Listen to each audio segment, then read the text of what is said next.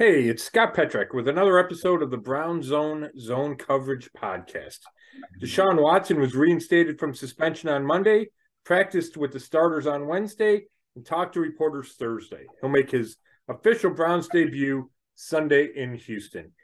He's returning to a 4-7 team that kept alive its playoff hopes last week with an overtime win over Tampa Bay. Here to discuss another busy week is Dave Chudowski of Go, the WKYC Morning News. What's up, Chud? Scott, how are you? The answer to the question we asked over and over and over again, what would the Browns' record be when Deshaun Watson came back? And we now have our answer, 4-7. Yeah, we do. I think it's about a game less than I expected, a win less. I thought 5-6. I don't know if I thought they would be 5-6, but I thought they needed to get to 5-6. And I still kind of feel the same way. I think 6-0, asking Deshaun Watson to go 6-0 is a lot ever, but especially when he hasn't played in 700 days. But at least that win against Tampa Bay kept those playoff hopes alive, and I think it gives fans another reason to be invested and be interested, because if they do go on a run, they're still in position to get to the playoffs. Kind of cool today. We get to talk about a win, and how many conversations have we had about Watson, and now finally the time has come where he's going to play this weekend. So a lot to dive into, but I think we put the win on hold, and isn't that typical Cleveland, right? We finally get a win and we put that on hold because, we got to talk about Watson's return. So he did not speak with reporters on Wednesday. That seemed to irritate a lot of people. I saw on Twitter. I don't know how you felt about that, but bottom line is he talked today, and it seemed like, not a lot came out of it because he didn't talk about his situation. He said he couldn't, right? So bring us up to speed on, how it all went down.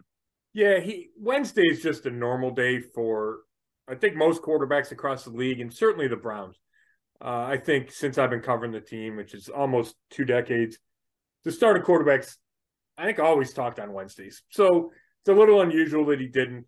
I don't know if he just wanted an extra day, to kind of get his thoughts together. I don't know if he wanted to practice first with the starters before he talked, whatever the case was. Today he talked. And yeah, he opened with a long statement, thanking a lot of people, the organization, teammates, coaches. He thanked the fans, the city of Cleveland, for embracing him. And then he said, I don't know if it was on the advice of his legal team and his clinical team, that he wasn't going to talk about anything non-football related. So, I know people feel differently about that. My opinion is, it's disappointing. We had to, Watson hasn't talked since August 18th, which is when he accepted the settlement with the NFL, which included the 11-game suspension. I think a lot of people want to hear from him. He hasn't talked very often since all the legal trouble or the. What was your main takeaway from today? Well, I mean, that was the main one, is that he didn't talk about the non-football stuff, and he really avoided it. And I get the sentiment that you want to move on to football, right? I understand that, and I understand there's a segment of the fan base that feels strongly about that, but it doesn't feel like there's closure on these other issues, and I think that's what's frustrating for some people. And just the last point on that is, I think there's fans that are in his corner, and that's fine, right? But those who aren't, him not addressing the elephant in the room, that doesn't help, right? That doesn't help disengaged Browns fans want to come back, want to cheer for him, want to watch the team, because I don't think they could feel any better about him as a person and in this situation, this non-football situation, because he won't address it, because there's no contrition. And the last time we talked to, he was defensive and defiant, and said he'd never done anything wrong. And maybe that's true. Maybe he really believes that. But for all those people that don't believe it, and the NFL didn't believe it, for him not to talk about it today, and we're taping this Thursday night, I think that's difficult for those people to accept. Well, let me ask you this, though, to play devil's advocate. Not saying that, and again, I'm not supporting what Deshaun Watson did, but, when it comes down to it, do you think how much does it really matter at this point? Because, I mean, let me ask you this. How much have you seen it affect Browns fans? I mean, they've still been in the stadium. It's still a big draw on Twitter. There's still fans. I mean, do you think that it's been as much of an effect on the fan base as we maybe thought it may have been? That's an interesting question. Obviously, it's really tough to quantify. I think there's an effect, Judd. I mean, I've talked to people who say they won't watch games now that he's going to play. That's not the majority of people, but you hear that.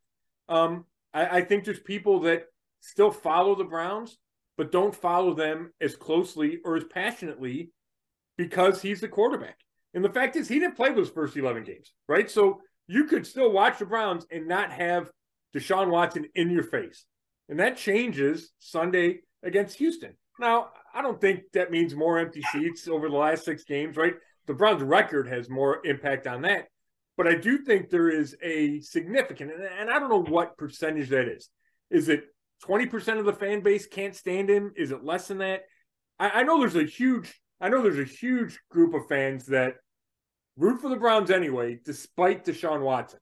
And then there's a group of fans that are all in Deshaun Watson's corner, right? They either don't believe he did anything wrong or don't care that he did anything wrong because this is their football team. So I think that's how the fan base is segmented. And I get your point, and I know that this is about football, but I think this matter supersedes football. I think there's people triggered by it. Outside of the women involved in the case, right? There are people triggered by the discussion of sexual assault, and that's in sexual misconduct, and that's what the acquisition of Deshaun Watson brought to the Browns. And I think it's maybe naive to think that goes away just because he served 11 games and he's got 6 games to play. He's gotten a lot of support, right? He has. You know how Twitter is, right? I'll tweet something he says. No, I'm saying what he said today, right? Didn't he say that he's had a lot of fans come up to him and? Yeah, that's what he said. Yeah, he said he'll be out and about and people come up to him at dinner, or he feels embraced, which I believe. Right. I also don't know if you're a woman with a history of sexual assault, I don't know if you run up to him in a restaurant and tell him off to his face. Right. Like, I don't know if that's I don't know if that's a great sample size, but yeah, he said he thanked the organization. I know inside the building, he's received a lot of support. His teammates have said nothing but positive things about him. And I think, things like this, right? And there's nothing comparable exactly, but off the field issues that players have tend to dissipate, right? It tends to be less of a conversation. And I get it. The farther you get away from it, the more football's played. I just felt like today was a chance for him to kind of put it behind him by saying just a couple of things, right? I've learned a lot in therapy, right? Like, whatever, maybe acknowledging that maybe he didn't always do the right thing, which he hasn't done. And I think that sits wrong with a lot of people. And now it's going to be tough because when do you talk about it again? I think this was his opportunity and he obviously chose not to address it, and he cited that was the advice. I might, you can choose to believe that if you want. But I just thought today would have been the time to address it. And then we could move past it. Now it feels like there's something unresolved, at least in my opinion. Sure. So the bottom line is you would have liked him to respect his legal matters, but yet still say something that would have not crossed the line. You just wanted something. Yes. And, he's talked in the past about it, right? When we talked to him March 18th, right. When we talked August 18th, he was adamant, right? Sexual assault, sexually harassed. I've never assaulted, harassed, or disrespected a woman. So he wasn't afraid to talk about it then. I just felt like today, and really, there's only 2 pending civil lawsuits. Back then, there were 24, right? So yeah, I felt that was a little flimsy. Is his therapist really telling him not to talk to the media? Maybe. It just felt convenient to me, and I get it. I get that he wants to talk football, and he got way fewer questions about non-football stuff because he opened with it. Now he's still got a couple and he sidestepped them or just didn't really address them. But if he hadn't said that, there would have been, at least a handful of questions. There would have been many more questions. So I understand it. Yeah. I just disagree with it. How's he looking in practice? And, how do you think he's going to do on Sunday? I tweeted it out this morning, and I don't remember exactly. I think the over-under on touchdowns is 1.5. I think it was like 201 yards or somewhere in that low 200 range. So, how do you think he's going to fare? Yeah, touchdowns are hard, but I like the over on yards. I tell you what, Chuck, to answer your first question about practice, he looks good. And, we're not watching team drills. We're watching individual, and there's not even defense. We're just watching him throw to receivers. But you kind of forget when you haven't seen him in a while, the ball comes out of his hand so well. I mean, there's zip on the ball. There's fire. It gets there in a hurry. Some receivers had some trouble catching the ball Wednesday, and I think it was because they hadn't caught a lot of passes from him. Just because Amari Cooper says he throws a catchable ball, so I don't think that's an issue. I mean, he's got the highest completion percentage like in the history of the league. But there's some zip to it, right? Like it gets on you in a hurry if you're the receiver, and it just looks natural. It looks easy. He can kind of flip it downfield without a lot of exertion. And this is not to crap on Jacoby Brissett. And I thought he's done an outstanding job, and we've talked about that. But one of the things with Jacoby, one of the things I don't think he could do, one of the things that isn't a strength of his, is when he's rolling out, he really needs to kind of set his feet to throw the ball. And I don't think Watson needs to do that. I think he can be rolling out and have a guy on the crossing pattern like the Browns like to do and just throw it to him because he's got such a strong arm. So I think that opens up part of the Browns game, playbook. And, obviously he moves well. You just watch him roll out. And I said this, I remember saying this to you, Chud, back in, it was the OTA, so it might have been May, that when you watch him and Jacoby go through two drills or go through footwork drills, and we saw Jacoby. We saw him scramble for first downs. We saw him have some impact plays outside of the pocket with his legs. Well, when you watch those two guys side by side, Watson is like in a different planet than Jacoby. So I think that, if you're a Browns fan looking to be excited, I think those are two things, that he throws it really well and he runs really well. And we knew that about him. I mean, that's what he did with the Texans.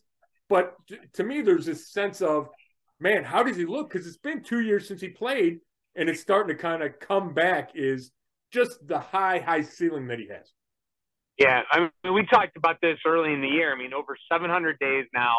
I just don't think it's fair to expect him to come out and be the same as he's been before. Maybe he will. We'll see. But there's a lot of questions that still go into it. It's going to be an interesting watch. What's interesting, too, is did you see the coverage area? The NFL is definitely not showing this to a large portion of the country. No, it's like Northeast Ohio and 2 spots in Texas. And I get it, right? You don't want, you don't want it to be all about Deshaun Watson and his return. Plus, it's not a great game, right? The Browns are 4-7. No, Houston's 1-9-1, right? So I get it. I mean, I get it for a lot of reasons. But yeah, it's interesting when you think about what's it going to look like Sunday. Right? What's the rust factor? And you assume there's going to be some, right? I mean, there just has to be. Now, he said he won't know until Sunday, but he did say, hey, I think it's kind of like riding a bike. I've been doing this since I was 6. Start pedaling, get in the transition and go. So I think he has some optimism that it won't be, won't be a huge transition, that he'll be able to kind of get into the flow quickly. I think it's important that it's the Texans that the Browns are playing. He doesn't need to come out and play great, I don't think, because the Texans are bad. They have a bad run defense, so the Browns should be able to run the ball and help Deshaun Watson. So now that next week in Cincinnati is a big week. So they're going to need Deshaun Watson to be kind of at his best. But I do think this is and I'm not trying to completely dismiss the Texans, but I think this is the potential to be a ramp-up period for him. Sure. Anything else on Watson and today's developments? And we'll talk more about the game at the very end. But anything else on Watson before we get to last week's win? It's just one thing, Chud, is I think what's important when you talk about the offense and how will it look different, right? And I think it's more run-pass options, more quarterback runs. Not a ton of quarterback runs, but more. Some of those where Jacoby would carry out the play fake, but you knew he didn't have the ball. Well, maybe Watson has the ball, and that defensive end needs to sit there and that opens up room for Chubb or Hunt, right? And I think, and I thought this quote from after the game from right guard Wyatt Teller, I thought it was really telling. He said, if teams want to play an 8-man box against us, good luck. And we've seen it we saw it last year with Baker Mayfield. We saw it this year with Jacoby Brissett, even though he's playing well. Is teams say, we're going to put everybody at the line of scrimmage and take away Nick Chubb, or at least try to, and force the Browns to throw the ball. And if they try to do that against Deshaun Watson, Teller says they're going to pay the price. And there's a lot of reason to believe that's true. Maybe not in Houston, but if he gets back up to the Deshaun Watson that he was in 2020, teams aren't going to be able to play the Browns like that. They're going to have to drop that second safety, play cover 2 like you do against Patrick Mahomes, and then you should be able to see Nick Chubb and Kareem Hunt really feast because there'll be fewer bodies in the box. All right, let's go back to that victory, man. We both got it wrong. We both picked Tampa Bay, but, we both said it was going to be a 3-point game. What's funny is I've been complaining how I can't get this team right with the spread, but I've been getting better straight up. Well, this week at least, we both lost straight up, but we got it right with the spread. We knew it was going to be, well, we didn't know, but we figured it would be a close game, and it was. And, it was very close to going the other way. But, boy, what a catch from Njoku. What a win for the Browns. And I got to tell you, that was a fun game to watch because they didn't let it slip away. They hung in until the end. And I know, it didn't feel like you wasted your whole Sunday. Yeah. No, you're right. And a couple things stick out to me. Obviously, you mentioned the Njoku catch, which they lose the game if he doesn't make it, right? It's 4th and 10. Yeah. He makes the catch. If he doesn't make that play, we're talking about 3-8. We're talking about Watson coming back to a lost season, right? It changes everything about, at least for 1 week, right? And probably 2 weeks until you get to Cincinnati. Like, it's amazing, and we've talked about this, but it's amazing how a play here or play there has that much impact and changes how you view a team, a game, whatever. So that was a huge play. Amari Cooper bouncing back after that terrible 4th down drop that he couldn't believe. Yeah. Right? Oh, man. Then he makes at least 3 catches after that, including 2 big ones on the winning touchdown drive. They send Jacoby Brissett out a winner, which was really important to the team. Gets a game ball. People rave about the leader he is and the teammate he is. He deserved that win. And then how about the defense, Chud? They gave up a touchdown early. They gave up a field goal at the end of the half. Then they give up a touchdown on the second possession of the third quarter for Tampa Bay. So it's 17-10. And meanwhile, the Browns offense hasn't done anything since like 2 minutes left in the first quarter. And, Tampa Bay's defense is good, but the Browns aren't moving the ball. I mentioned the Cooper drop. They're just not having a lot of success. They have a missed field goal from Cade York. But the defense, which has been much maligned, deservedly so, settled down and shut down Tom Brady, the greatest of all time, and Tampa Bay. And I think on the last 7 possessions for the Buccaneers, there were 6 punts and a failed Hail Mary at the end of regulation. And that allowed the Browns chance after chance after chance to get a touchdown to tie the game, and they finally took advantage.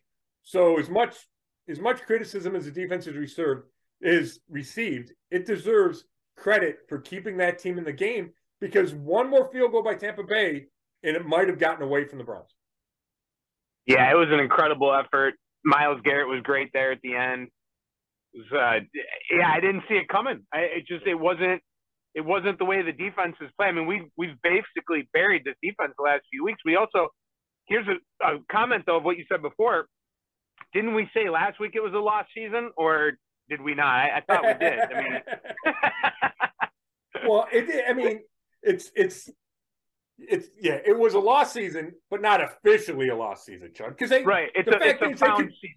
Yeah, they could run the table and go to the playoffs, right? That's unlikely, but that's still on the table, and it wouldn't have been if they lost that game. Yeah. Well, one thing they proved was, remember last week we talked about the discussion that was out there it was out there online and in many places. The thought of had they given up? Well, it was clear this team has not given up. No, you're right about that. And I don't want to get too far ahead of ourselves. When you start to look at this last 6 games, right? And let's say the Browns have to sweep them. you have Houston, and then you go to Cincinnati. And to me, that's the key game. And if the Browns can go to Cincinnati and beat Joe Burrow again, then you can start to say, okay, there's a path to getting to 10-7, right? I'm not saying they're going to win out all the rest of their games. I'm not saying they're all easy, but I feel like there's a path. But the biggest obstacle right now, in my opinion, is that game a week from Sunday in Cincinnati. And if they win that game, then I think you can kind of recalibrate and go, okay, where do they stand? Can they really finish this off? But until that win happens, it still feels like an incredible long shot. And I just want because go ahead. I was say the schedule is not brutal. Right. It's not.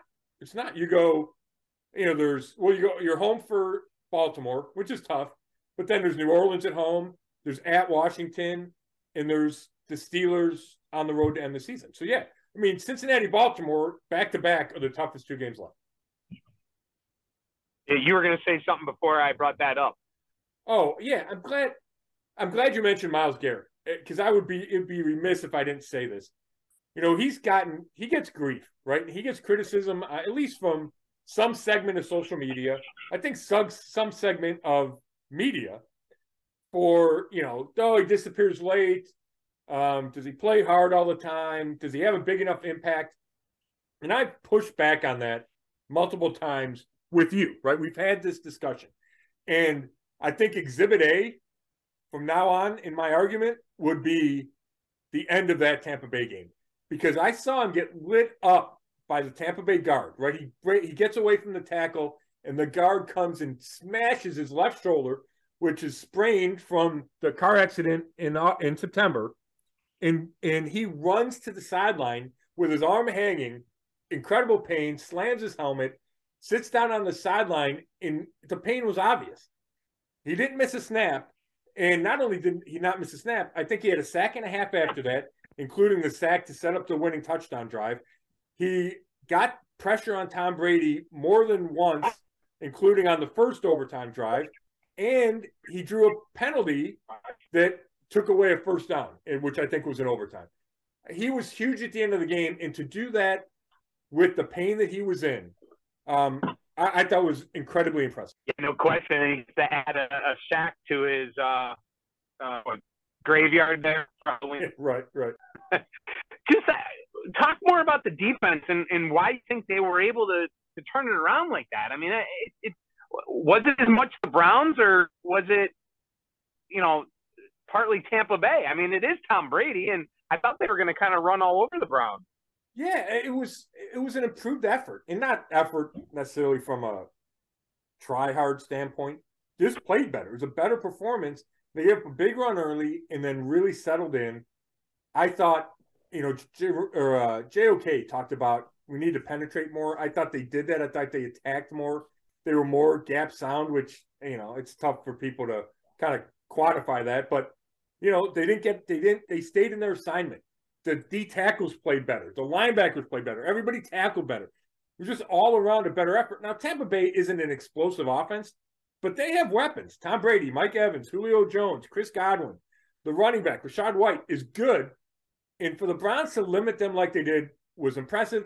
And for the run defense to finally stand up after being gashed 5 out of the last 7 games was huge. Now they need to do it again. Dameon Pierce in Houston is the biggest threat on that Houston offense, so the Browns are going to have to do it again.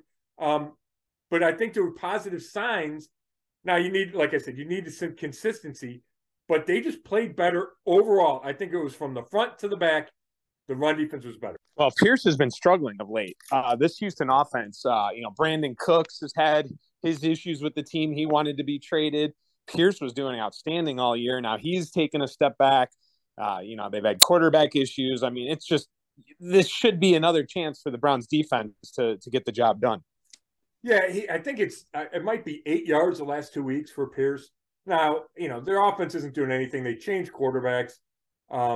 They were behind like 30-0 against Miami, which makes it hard to hand the ball off. But he's got good numbers for the season. Breaks a lot of tackles. The Browns are speaking really highly of him, but he's the concern, right? Like because the Browns are the Browns in their run defense, that's like the one guy I think, to keep an eye on. I mean, you could say Brandon Cooks, but Pierce is the one guy I'm keeping an eye on. If the Browns can contain him, then they shouldn't have any trouble with that Texans offense. Well, I think it's deserving to give Jacoby Brissett another talk about here. And let me ask you this: do you think he's the starting quarterback in the NFL? I think he did a great job. He did better than anyone could have expected. But do you think a team's going to go out there and want him to be their starter next year? I mean, do you think the Browns have a concern with, losing him as a backup? What's his status, by the way? Yeah. What's he locked into? I can't remember. No, it's only this year, Chud. Yeah, that's right. Okay. Yeah. So I think he wants to go somewhere else and start. I have no doubt about that. That's what he wants to do. Will he get that opportunity? I think he will in the right circumstance. And when I say that, Jacoby's not going to be a top 15 quarterback in the league, right? But can he be the bridge quarterback? Yeah. Can he be the guy that if you draft somebody, you let Jacoby Brissett start your season, and if you're playing great, then you stick with him? If he or the team struggles, you go to the rookie? Yes. Like, I think of Tyrod Taylor, right? Tyrod Taylor has been a starter multiple times in this league in that role. Like, teams go to get him for that role. And I think Brissett's better than Tyrod Taylor. I think Brissett's better than Marcus Mariota, who is holding that role for the Falcons right now. I mean, Brissett right now is probably better than Matt Ryan. His career's not better, but right now he's probably better. So I think there might be a handful of situations across the league. Now, it's not going to be, hey, no team's going to commit to Jacoby Brissett as their long-term starter. I don't see that happening, but I could see even Geno Smith, right? The Seahawks went and got Geno Smith. Nobody thought he was the guy. That's kind of the role, or that's kind of the scenario I could envision him landing somewhere else. Now, if he doesn't get that, I'm sure the Browns would want him back, but I think there's going to be a better opportunity than, hey, sit behind Deshaun Watson and wait to see if he gets hurt. Do you feel like this past game, it felt like a lot of different guys, and I think you mentioned already, a lot of different guys really stepped up. Do you feel like Watson's going to bring out some of these guys that, you're going to, when it's all said and done, you're going to be like, now this is what we were talking about with some of these guys. Not that Brissett didn't, but, you just mentioned different things, just like when he's rolling out. The ability to maybe make the tight ends better. Do you think we're going to see, next week, are we going to be talking about some guys that we didn't talk a lot about before? We're like, hey, this is what we thought we might see. Yeah, that's a great question, Chud. I think tight end is a good mention there. Now, David Njoku hasn't practiced. He didn't practice Wednesday, Thursday. He's got a knee injury he's dealing with. I don't know when it got hurt. And I watched the game again, and it didn't stand out at me. I might have to rewatch overtime to see if anything jumps out. But he hasn't practiced the last 2 days. But I would think Njoku would be a prime target for Watson. Even Harrison Bryant, right, if Watson can't play. I think Watson likes the middle of the field better than Brissett did. A lot of Brissett's throws were corner routes. So I'm with you there. And then I just think everybody, like, I think Amari Cooper, right? I mean, he's having a really good year. I think he's got a chance to even have a better finish because Watson gives you a chance to make a bunch of big plays. I mentioned the running backs. I think the run game will improve with just the presence of Watson, whether it's him throwing or him being a threat to keep the ball and run. And I think throwing maybe Kareem Hunt, right? We haven't seen Kareem Hunt have a big impact. And I don't know if Watson, is that somewhere he would look? Is he looking to check it down to Kareem Hunt? But you just wonder if something will spark and Kareem Hunt will start to have a bigger impact. And maybe it's just a switch. Maybe it's Deshaun Watson. Maybe you don't have to keep Kareem Hunt in to protect the quarterback on third down as much because Watson gets it out of his hand quicker, or he can escape pressure, and therefore Kareem Hunt is released in a pattern and Watson throws it to him more, right? Like, I could see all of those things. And it's so hard because the Browns are 11th in the league in scoring, right? So it's like, well, that's not the problem. And it hasn't been, but I think if he's playing like Deshaun Watson, right? And like we talked about, I don't know if that happens this week. But when he plays like a Pro Bowl quarterback, I think it improves everybody. And I think it trickles down to the defense. Like, he has the potential to have that kind of an impact, which is why the Browns went and got him, right? Yeah. Hey, they did. I see they got the guy who vandalized the field. Yeah, well, they think they do. I mean, the police Yeah. say they identified who the suspect. It's a 20-year-old man. He's going to go direct to, I think they call it direct indictment. So we'll see what happens next, but they believe that they found the guy. All right. Anything else before we get to prediction time? No, I don't think so, Chad. I think and you're right. I'm glad you brought up Brissett again, because I know we've sung his praises, but it feels like there's a chance it's going to be one and done, right? And he's going to be this footnote. And he deserves more than that. Like, he had an impact on this team, on this locker room, and even if the Browns don't go to the playoffs, like, he should be respected and remembered really fondly for what he did here in a really tough situation. Yeah, he proved he was a leader, no doubt, right? I mean, their record would have been better had the defense been better, no question, right? Now, there are a couple games he could have maybe pulled out a victory here or there, so we can't blame it all on the defense. But for the most part, it's on the defense. Yes, yeah, I completely agree. Right, there were plays to be made, but I blame the defense. I just do, and you can throw special teams in there. Oh, yeah, no doubt about that. Watch everyone just get a little bit better though here. Yeah. If they can build momentum, we talked about that last week. Maybe they'll build some momentum here, but still tough to think they can win 6 in a row. I mean, that would be something, no question. Well, especially for a team that hasn't won 2 straight all year, right? Yeah, well, I mean that what makes it, a huge leap, which is why we need to see him win the next 2, probably before we have any real discussion. Even though I probably jumped the gun bringing it up. Yeah, no doubt. All right, let's get to prediction time. All right, you want it? So we got the Browns at 4-7. I'm at 6-5. You're at 5-6. Oh. Yeah, you went under 500 there. But anyway, Browns -7, 46.5. That's what I had earlier. I don't know if you checked recently. We're recording this on Thursday night. I'm not. I don't know if it's up to 8 but it's probably going to hang around there. Let me take a look. Yeah, I still have 7 and 46.5 where I'm looking at right now. Okay. So I'll let you go first on this one. All I mean, I think I know which direction we're both going to go. I'm just curious on this score. Yeah, I mean, I could be wrong, and Houston could put up a stand, and maybe the crowd is really raucous because Watson comes back. But I think there's a sense of apathy in Houston regarding the Texans. That's what John McClain, one of their longtime writers, has talked about. Houston's not good.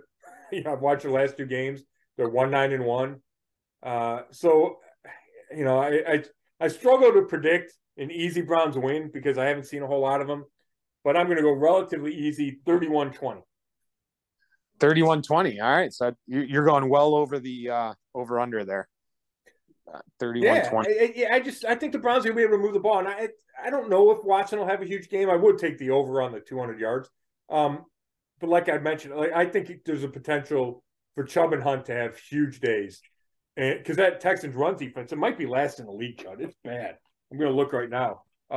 They're 32nd. They're giving up 168 yards a game.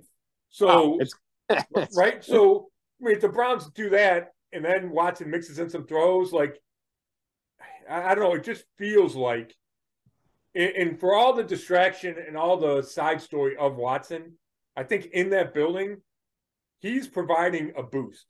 And there's renewed energy coming off that win with him coming back. And I think that all leads to a good performance against a bad team. So, yeah, I went 31-20. I thought about going 31-17, but I gave the Texans an extra field goal. Oh, that's nice of you. They'll appreciate that. Yeah.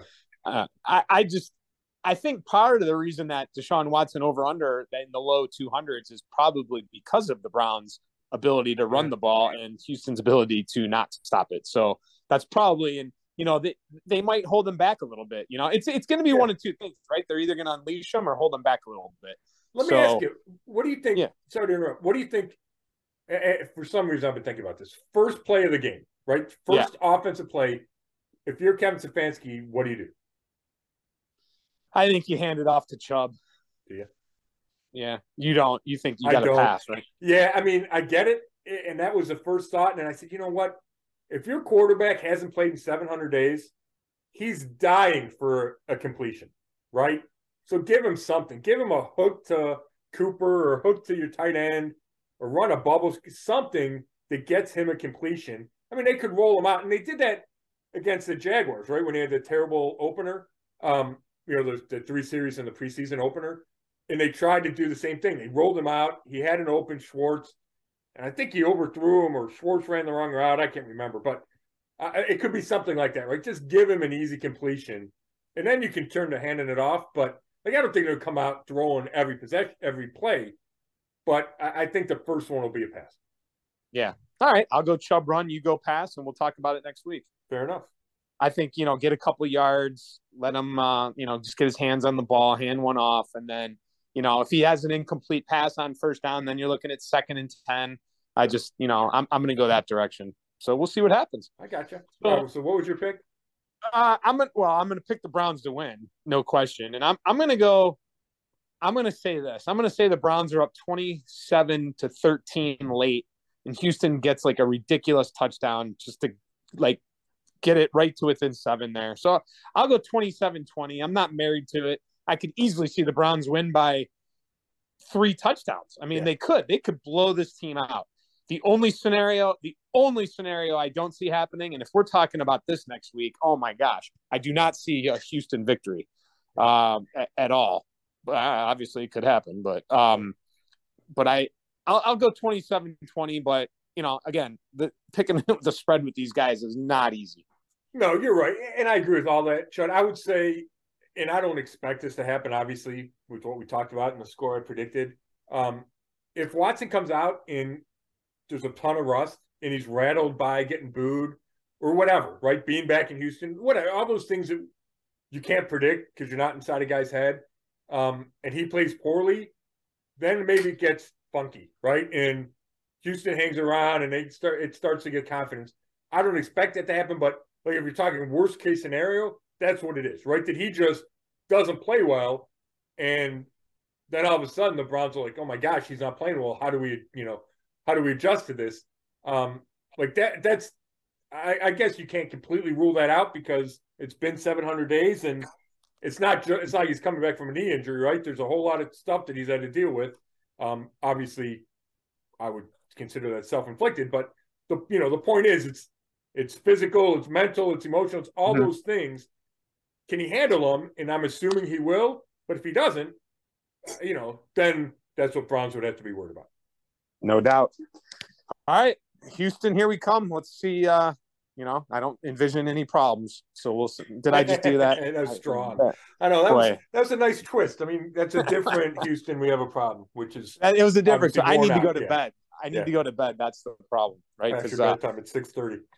2:30 a.m. comes quick. It does. All right. Well, thank you, Chud. This was a good one. I'm glad we got this in. There's a lot to talk about. I appreciate it. And thanks everybody for listening. This is another episode of the Zone Coverage Podcast. And you can read all my work at brownzone.com. Thanks again.